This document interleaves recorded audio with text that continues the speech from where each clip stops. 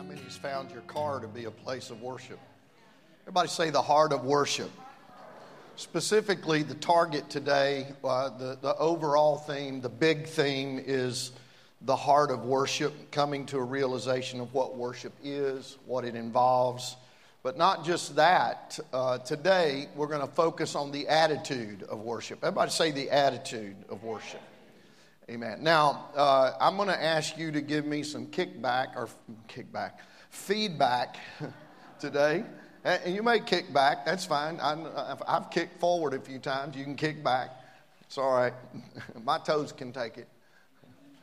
Amen. The big idea, God is always worthy of praise. So what should we do in response to that? We all say, well, we ought to praise, we ought to worship the Lord. That doesn't come naturally. Man, I just noticed we got birthday balloons up in the ceiling today. I wonder if we're going to wait till those decide to come down, or we're going to force them down. That's a good idea. I think if some of us got real excited today in worship, I think we could probably get up there. I've been in a few services where they were biting the ceiling. In spite of him being worthy of praise and worship, I think it's very important we understand our response and how we're involved in that. The angels are always worshiping the Lord. They're continually before his throne. Amen. But he desires for us to be involved in that. Let's begin with Psalms 95 and verse 6. 95 verse 6. If you have your booklet, or I know it's on the screen, let's read it together. Oh, come, let us worship and bow down. Let us kneel before the Lord our Maker. Oh, come, let us worship and bow down. Let us kneel before the Lord our Maker. How many have a Bible today, or you got a digital device that's got a Bible on it? I want you to turn to Matthew 15. We're going to look at a story that's very, very important regarding this lesson. It's the story of a woman whose daughter is possessed with a devil. Help me out today. How would you feel? Give me some of your emotions if your daughter was possessed, or one of your children was possessed of the devil. What would be a feeling you would have? Fear? Embarrassment? Devastating? Anything else? Sorrow.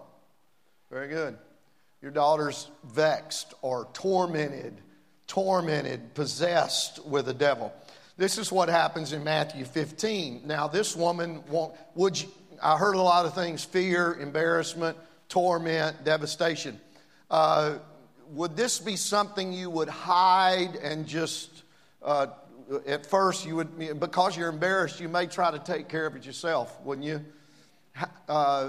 This woman evidently realized she couldn't handle this situation alone. How many's ever experienced things that you couldn't handle anymore by yourself?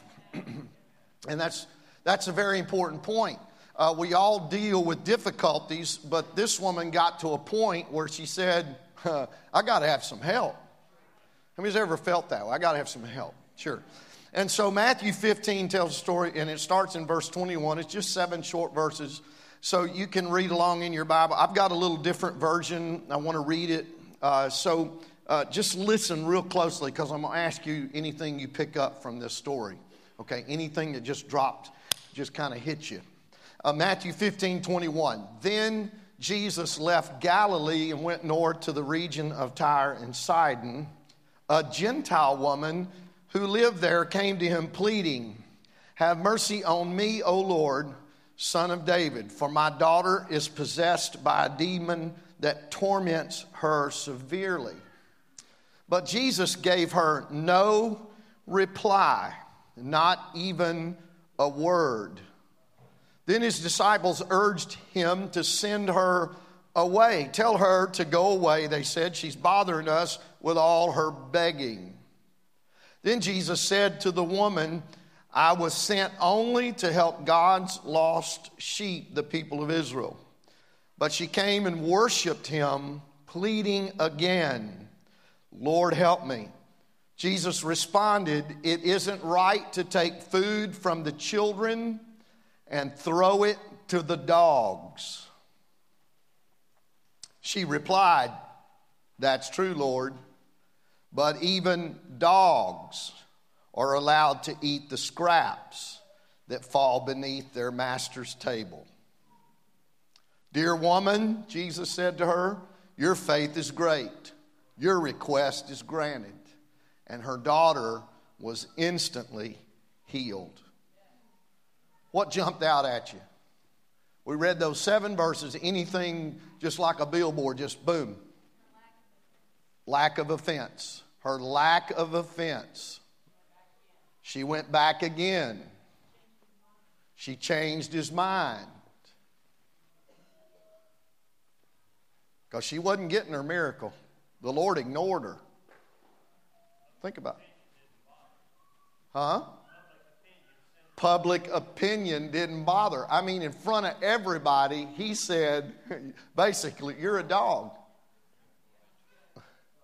Public opinion. And Sister Sandy mentioned it. She changed his mind. How did she change his mind? Did you follow? He ignored her. The disciples said, "Send her away." But then she did something. She came and worshiped. That's when she got a word. And when she got that word, it was, "You're a dog. I'm not giving you what you need." How many's ever gotten a word and it wasn't what you were expecting? Persistence, coming again and again. Let me ask you something. Would you say this woman was desperate? Okay, let's talk about desperation and persistence right now. I tried before this class to think of a time that I was very persistent, or I'm sure my family could probably come up with instantly. But maybe there's some people that persistence is such a monumental moment. They only have 1 or 2 of those moments in their life. Sometimes there are people that are, have you ever had something broke and you just like, "I'm going to fix this," and bless God, I'm staying on it till I fix it. That's kind of the way I'm wired. So persistence is very important. Anybody ever, can you think right now of a time you just were desperate? You were desperate and you just kept after it. Persistence. Tell me what it was. Shoot it at me. What was it? Trying to get the truth from your kids. Desperate. Persistent. Very good. Anything else? Anything ever at work? They said you got to do this or else, and you didn't think you could get it done. You just kept doing it. You just kept at it until you finished it. You ever had an IV started in your arm? Did anybody ever have to be persistent to the point of desperation? I've been desperate. They've been persistent. It's got to happen. You just got to stay with it. It's got to happen. This is the point this lady's at because her child is possessed and vexed. And she's desperate. And like Bill said, she didn't care what people thought. Right? She just said, I'm desperate.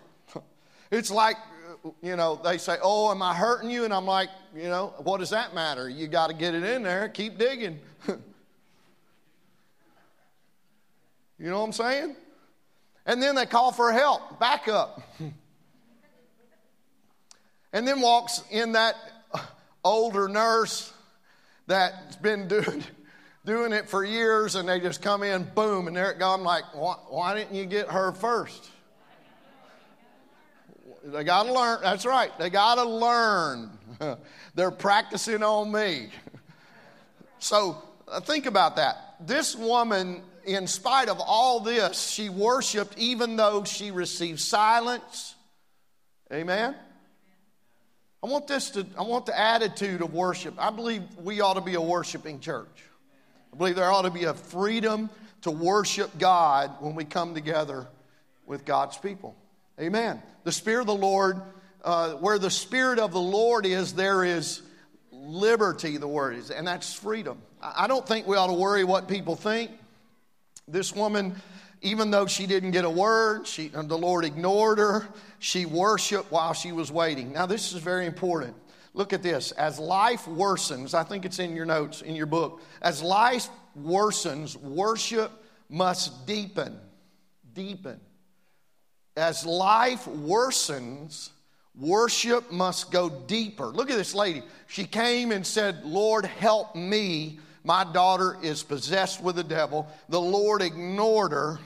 She kept coming, and the disciples finally said, Lord, send her away. And he says, the Lord says to her, it's not meet to give the children's bread to dogs. Basically, I can't take my children's bread and give it to somebody that's not worthy. And her worship goes deeper. You know what I've noticed as a pastor? When people's lives worsen, I would hope we would have this attitude. That instead of our worship shallowing, instead of us getting shallower, I would pray our attitude would say, well, I hadn't heard anything from God, so I'm going deeper. I'm going deeper. Somebody say amen. Somebody say the attitude of worship. That's what we're talking about. Okay, here's some important questions to think about. Can we worship when Jesus is working miracles for other people, but not us? We're talking about attitude now, mindset. Can we worship when things seem to be getting worse? Matthew 15:28, we read it. Jesus answered and said unto her, O woman, great is thy faith.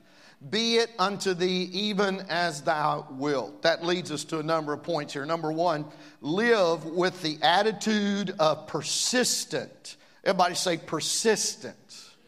Persistent worship. You know, I won't say who it is.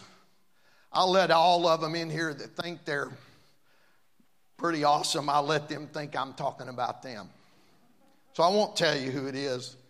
But I've been fishing with a certain individual who just knows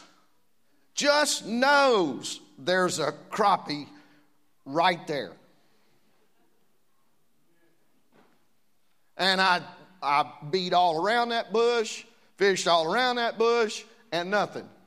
No, there's no. Oh yeah, you just stay there until he bites. He's in there. They say things like, Sister Judy, make him mad enough to bite. My grandma could see them. We'd go bluegill fishing in Toledo Bend, and she'd say, there they are right there, and I'd be looking. I didn't see nothing. She could smell them out. Persistent. Live with the attitude of persistent worship. Persistent worship. Persistent. Just keep on worshiping. When we read that story, she had all kind of difficulties coming her way. She was called a bad name. The disciples were tired of her hanging around. The Lord ignored her, and she just kept on. Just kept on. You know what persistent worship does? It turns crumbs into crowns. This woman said, the Lord said, all you deserve is crumbs. She said, that's true. But even the pets deserve or get the crumbs that fall from their master's table. And if what she's saying is true, if her daughter being delivered from a devil was crumbs, it became a crowning moment in her life. Amen. And I know to us, think about our difficulties. Think about our pains or maybe our job situation. You know, to God, He could change those things like that. There's nothing too hard for God. All our issues are really crumbs. Amen. But they turn into crowning moments when we just persist in, you know what, I'm just going to keep on worshiping God no matter whether He ignores me. If I never feel anything, I'm just going to keep worshiping God. How many want to have that attitude in your life? Amen. Clap your hands unto the Lord. Amen. Leads us to a second point. This is very important. Persist enough not to quit until your worship becomes your witness. Amen. Persist. Make up your mind. I'm not going to quit until, I'm worshiping, but I'm going to have a witness. My worship is going to become a testimony. Amen. My worship is going to become, listen, it's one thing to worship God after you got a testimony. It's another thing when God's ignoring you, He's working for other folks, and the preacher's ignoring you, and the preacher say, hey, you've come up here enough, and it's not your time, or all this. But she just kept on worshiping God. Listen, think about the things she worshiped persistently in. A negative past. Her daughter's possessed with the devil. She's got a past. She's got difficulties she thinks about. Listen, we all have a past. We all have things we wish things were different. Can I get an amen? But she said, you know what? I'm desperate. I don't want this to continue. I want there to be, the definition of insanity? Doing the same thing over and over and expecting to get a different outcome. You just, listen, if you not worshiping hasn't done anything, it's insane. Listen, worship even beyond a negative past. She worshiped in spite of silence. She worshiped in the face of a family crisis. I can't worship. There's too much going on in my family. What if this woman had that attitude? I can't worship today. I got too much on my mind. I can't worship today. My daughter's having problems and I can't get that out of my mind. Think about this woman. Think about this woman. Man, I'm standing in some tall cotton. This woman's pretty powerful. She's a Gentile. She doesn't have the lineage that those Jewish people have. She doesn't know what they know, but she knows one thing: I need help. And I'm going to be determined to worship Jesus in the face of a family crisis. She worshiped through cultural prejudice. Listen, this culture is antagonistic to godly people. It's getting more and more every day. Getting more and more every day. Hey, it's not going to stop. We're fixing to turn everything over to artificial intelligence, and I'm going to tell you what we're going to do. We're going to get so high we just lay around and do nothing. We're on the start for that. Yeah, I heard this morning on the news, one of these states that legalize marijuana, guess what they're legalizing now? Mushrooms. My goodness. Wow, that'll help you medically, won't it? It's no end to it, folks. I want to tell you what, right? We're getting close. We're going to get to the place where everybody's, well, not everybody, but you might be prejudiced against. You might get involved in a culture that you are foreign to. There's not many of your kind around. That not everybody's doing that. Why do y'all do? No, you're in a. She worshipped in spite of a cultural prejudice. And we can decry it. We can say, well, the world's getting bad and getting worse. But you know what we ought to do? We ought to worship in spite of that. It doesn't matter if they call us dogs. Keep on worshiping. Amen. In fact, I think it was the Lord that said through the prophet, I'd rather have a live dog than a dead lion. Oh, I know lions are tough, but if the lion is lazy and the lion is disabled and the lion feels a sense of maybe everybody owes me, or I'm a lion, everybody better ignore me and not mess with. The Lord said, I'd rather have a yapping dog than a lion that don't care. Anybody hearing what I'm saying? You know what that prophet was talking about, don't you?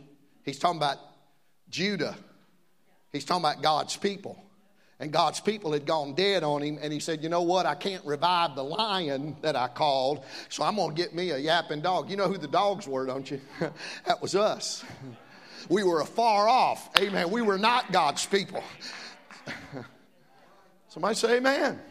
She worshiped even though culture was against. She worshiped even while the devil was controlling her daughter. You ever seen somebody when God just comes down and heals them? They go, wow! Where was that while your daughter was still vexed? Where was that while you were still in your pain?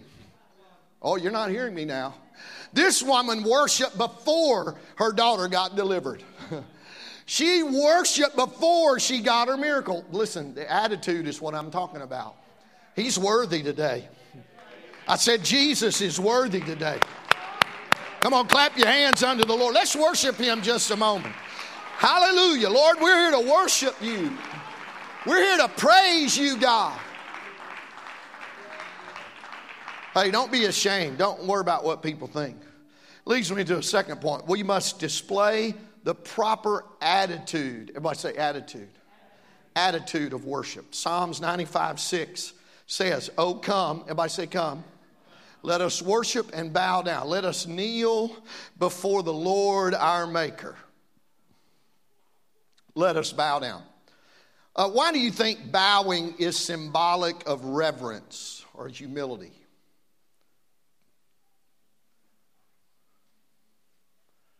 If somebody came up to you and started to shake your hand, they bowed.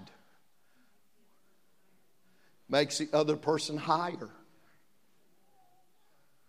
Anything else, Brother Dave? Sign of respect. You're lower, they're higher. It's a sign of respect. And this woman came, the writer says in Psalms 95, "Oh, come, let us worship." Oh, come. You know, the dictionary, when it says to come, it means to move towards something. To move towards something. To move towards something. Somebody's coming over. They're moving towards something. Worship is an intentional movement toward God. Intentional movement toward God. In other words, I'm not saying physical movement, but I'm talking about spiritual movement toward God. Worship is that intentional movement. True worship involves humility. Everybody say humility. Humility. I want to read a verse, and we're hastening on here. I want to read a verse here today. Genesis 4, verses 2 through 5. Genesis 4, verses 2 through 5. This is Adam and Eve. Now, rest assured, listen, people say, "Oh, and Brother Gene, you know, Adam and Eve, they only had 3 kids. Cain, Abel, and Seth. So who'd they marry?" And, you know, well, rest assured, the Bible only tells you the 3 people that Adam and Eve had that are important to the story of redemption. Cain started a line toward sin. Abel started a line that would end at the cross. And he was killed. And so Seth continued that line. So the Bible gives you these 3 names. Not because it's, if the Bible was just a historical record of the genealogy, then we'd have all the kids. But the Bible's not a book about scientific proof about humans' first existence. It's a book of revelation about redemption. So what's important in the story is in there. And Cain and Abel and Seth are important to redemption. But in that process, we hear about these 2 that are born. And she again bare his brother Abel. Now Cain was first, Abel second. She bare his brother Abel. Abel was a keeper of sheep. Cain was a farmer. I knew there was something about them. Those farmers. Listen, Abel was a herder and Cain was a farmer. And in the process of time, it came to pass that Cain brought the fruit of the ground and offering unto the Lord. How many like the fruit of the farmer? Man, maters and taters. Uh-oh. Anybody ever decided, man, I'd like some fresh vegetables this summer. I'm going to put me out a garden. And about halfway through that process, you realize that's a lot of work. I remember putting out a garden, and I planted 4 rows of sweet corn. And man, I'd go every 2 or 3 days, and I could smell the corn ripening on the stalk. I could just see it starting to get bigger, and I remember one evening being out there, and I thought, tomorrow, every one of those ears of corn, and every one of them was just full of sweet corn. I said, tomorrow, I'm coming tomorrow and get all that sweet corn. You know what happened? That night, from that evening, that when the sun was going down, to the next morning when I got there with my buckets, there was not an ear left. Not one. Not one. The enemy knew that corn was right too. The enemy knew what I knew. That's ready to pick. And they picked all night long. Gardening's hard work. I'm not sure about herding, whether back in those days, Abel was a shepherd, a keeper of sheep, and that's probably pretty toiling as well. But in the process of time, they both came to worship God. Verse 4, Cain brought fruit of the ground, and verse 4, Abel, he also brought of the firstlings of his flock and of the fat thereof, and the Lord had respect unto Abel and to his offering. Respect. But unto Cain and to his offering he had not respect, and Cain was mad, and his countenance fell. This is interesting, because it leads us to this point. Not only does true worship involve humility, true worship reveals the contents of our heart. This is a discussion I have with people that say, well, why do we need to pray? Why do we need to say anything? How many know that God is omniscient? You know what that means? That God knows everything. How many know that there's nothing that God hasn't seen that he doesn't know? He knows what we need when? Before we ask. The Bible says he knows what we need before we ask. Then why ask? If my dad knows. In fact, Jesus said, if my children, if their child asks for bread, if you're a good dad, would you give them a rock? Now, I know some people that's cantankerous enough to try to pull that off. But the Lord said, now any normal dad, let's stay in the realm of normalcy now. Any normal dad, when their child asks for bread, they're not going to pull a practical joke on them. They're going to give them bread. If their child asks for a fish, this reminds me of a few people in this room. If your child asks for fish, you don't put a snake on their plate.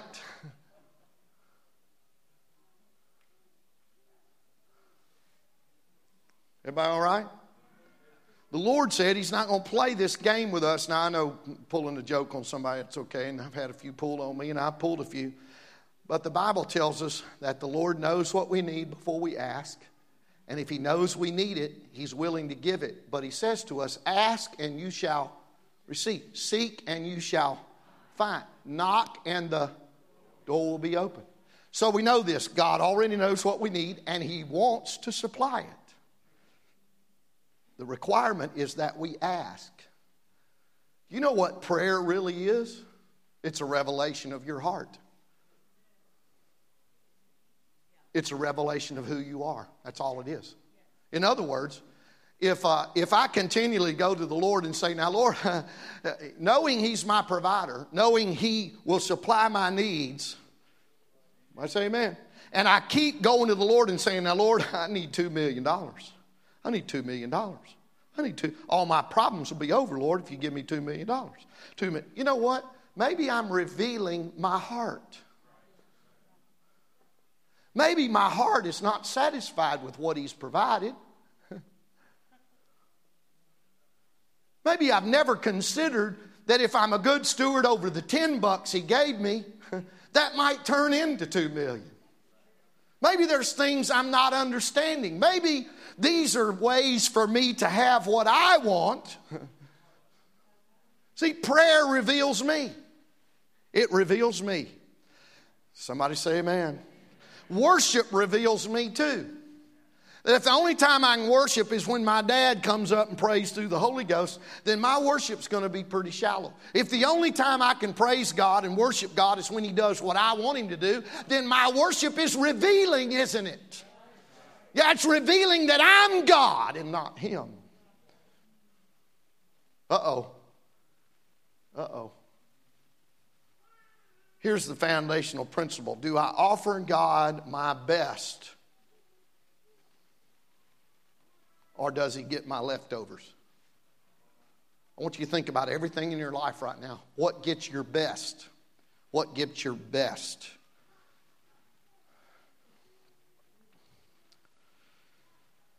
And this leads me to the third point. Be willing to surrender the best of what we have and not leave anything in reserve. This is what I want to do when I worship God. I want to just give Him my best. I said I want to give Him my best. Amen. You know, there's an interesting, I'm going to take a little detour here. There's an interesting story in the Bible. We don't, people that are anti-God and anti-Bible may use some of these stories to say, see, what kind of God is that? One of those stories is Jephthah, who we do not participate in nor condone child sacrifice. But there's stories of it in the Bible. Yeah. And one such story is in Genesis chapter 21 with a man by the name of Abraham. And the Lord says, Abraham, you know the story, take Isaac, offering as a burnt offering.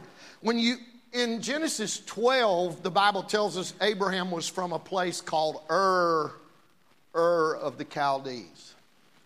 Now, if you study anything about this place, you'll recognize that it was rife, overtaken with idolatrous people who thought the way to appease their God was to offer their children as sacrifices. This was something very common in Ur, where Abraham was raised, his hometown.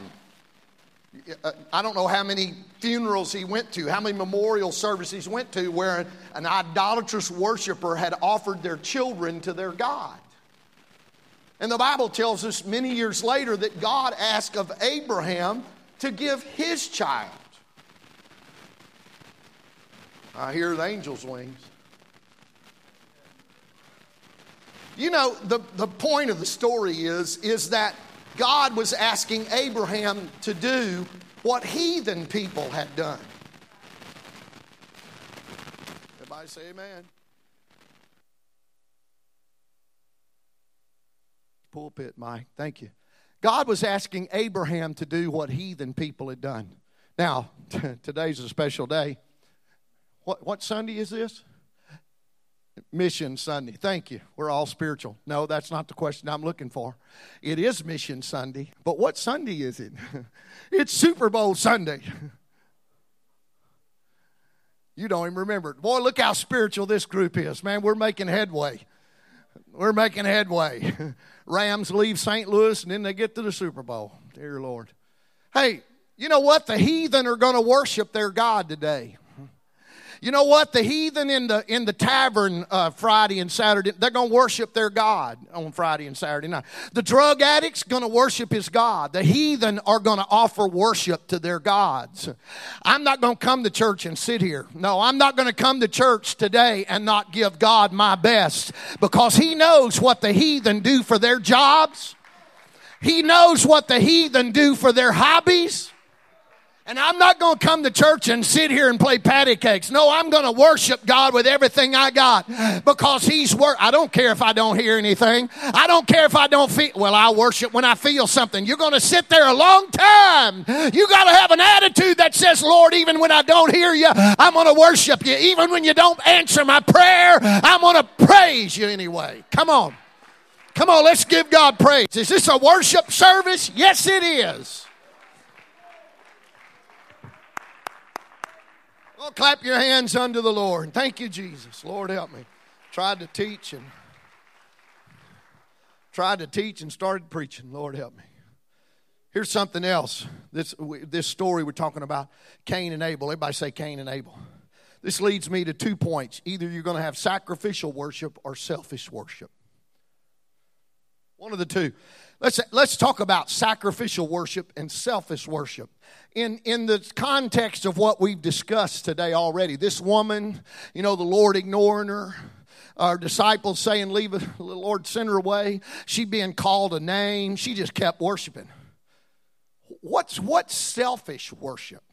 Sacrificial worship. What's the difference? In your head, what's the difference? What comes when I say that worship can either be a sacrifice or selfish? What you want. Very good, Brother Todd. What selfish worship means, I want something.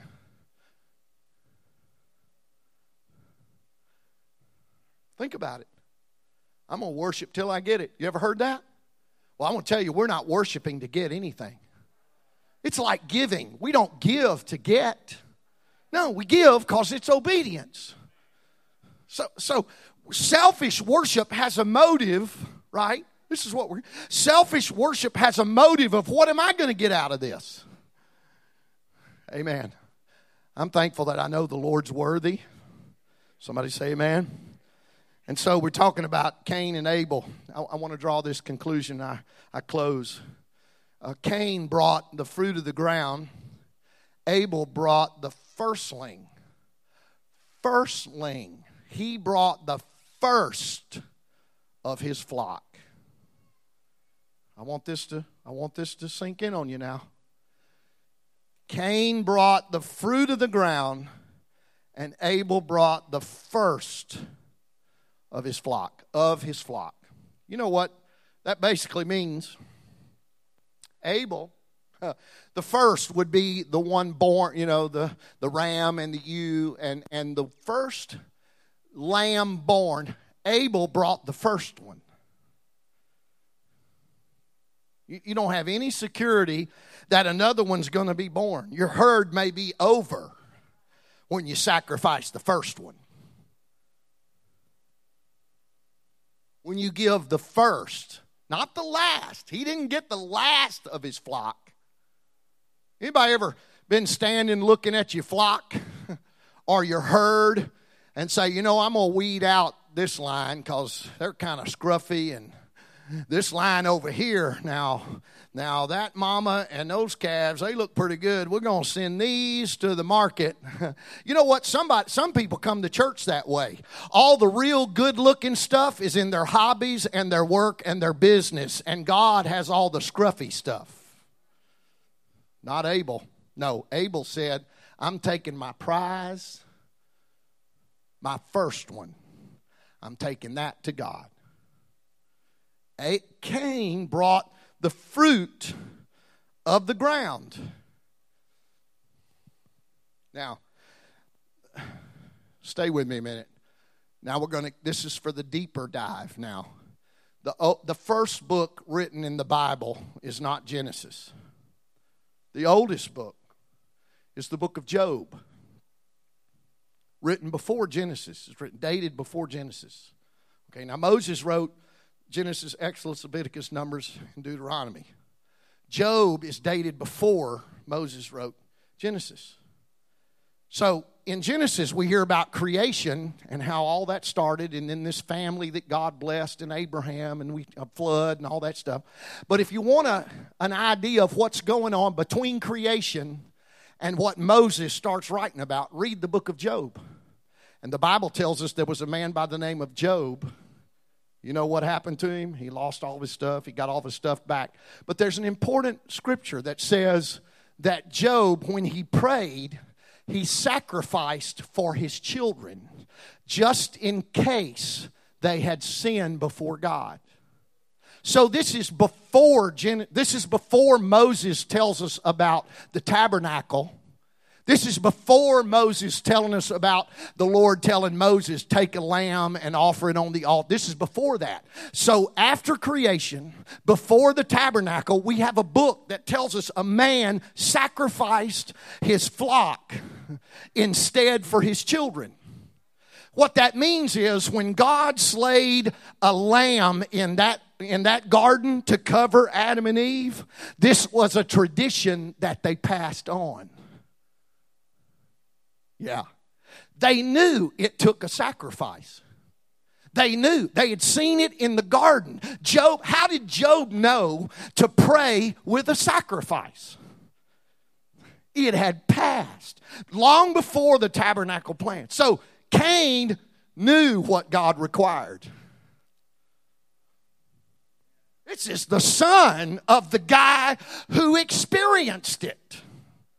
They both knew. And Abel knew it takes a sacrifice. And the Bible says Cain brought the fruit of the ground. You know what else Cain knew? Cain knew that the ground was cursed. The Lord said it. He pronounced a curse on man. He pronounced a curse on the woman. And he pronounced a curse on the ground. The ground's cursed. You know what Cain did? Knowing what God wanted. Knowing what God wanted. And knowing that he was getting a sacrifice from a cursed source. He brought it anyway. Oh, well, God's just upset. He should like tomatoes too. No, Cain knew what he was doing. Abel knew what he was doing. And God gave Cain a second chance, didn't he? Yeah, he said, Cain, I'm not respecting that offering. Sin's lying at the door. If you go get the right sacrifice, I'll accept you too. Isn't that grace? Aren't you thankful for God in your life? He wants us to worship Him. We know we should. Listen, don't bring some worship from a cursed source. Listen, I think it's very important. I close with a number of points here. Let's look at this. God specified a pattern for sacrificial worship. Amen?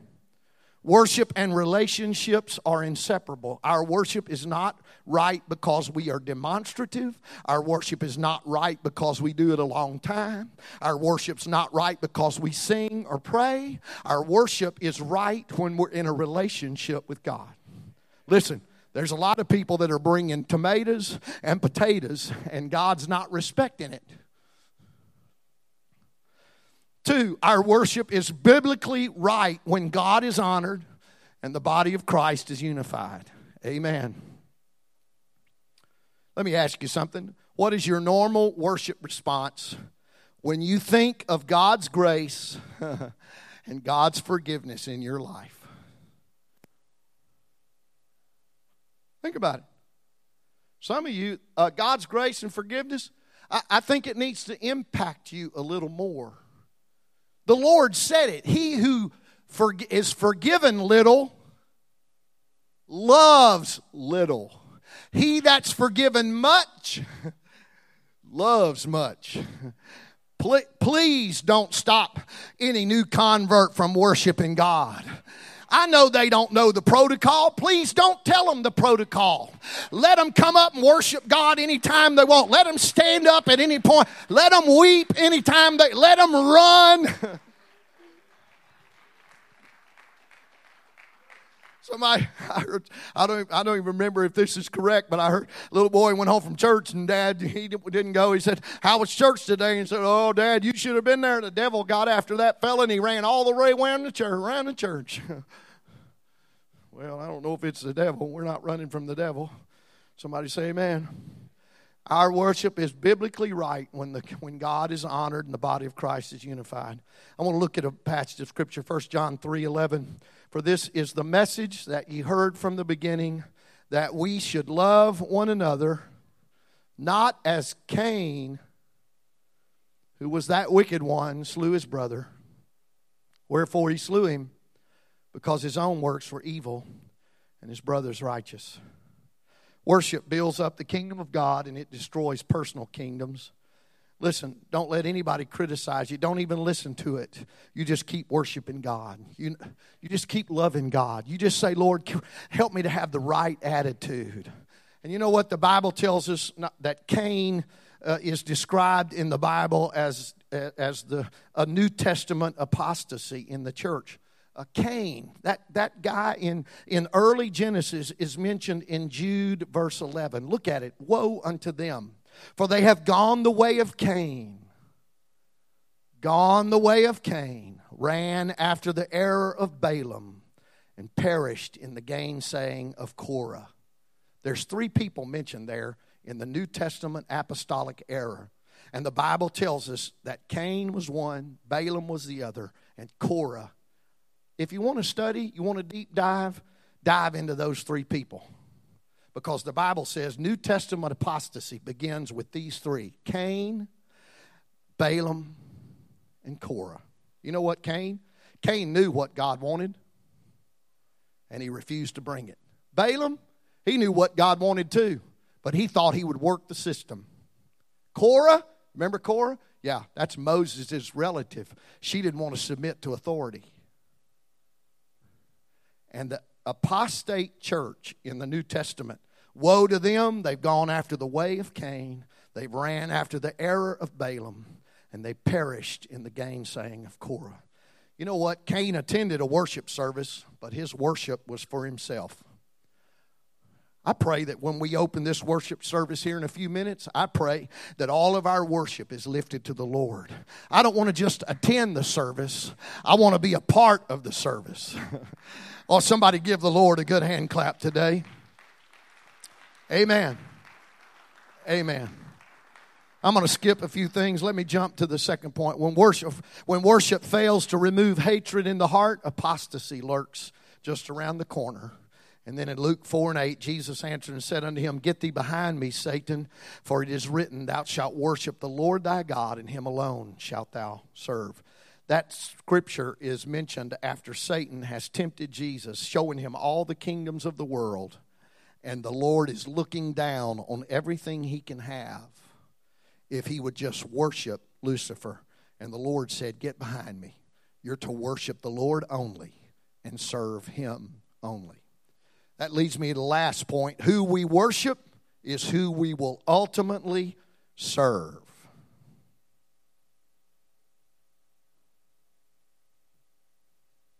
That's who we will serve. What we worship. And let me tell you something. It's convicting for me. I'm talking about me. Turn to your neighbor and tell him he's talking about him now. Tell him this has nothing to do with me or you. Okay? I'm talking about me. I get convicted when I jump out of the lazy boy when the Cardinals win the World Series. I come diving out of lazy boy when LSU scores a touchdown. Woo! And high five everybody.